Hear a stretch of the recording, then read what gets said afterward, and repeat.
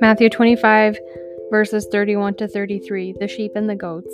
When the Son of Man comes in his glory and all the angels with him, he will sit on his glorious throne. All the nations will be gathered before him, and he will separate the people one from another as a shepherd separates the sheep from the goats. He will put the sheep on his right and the goats on his left.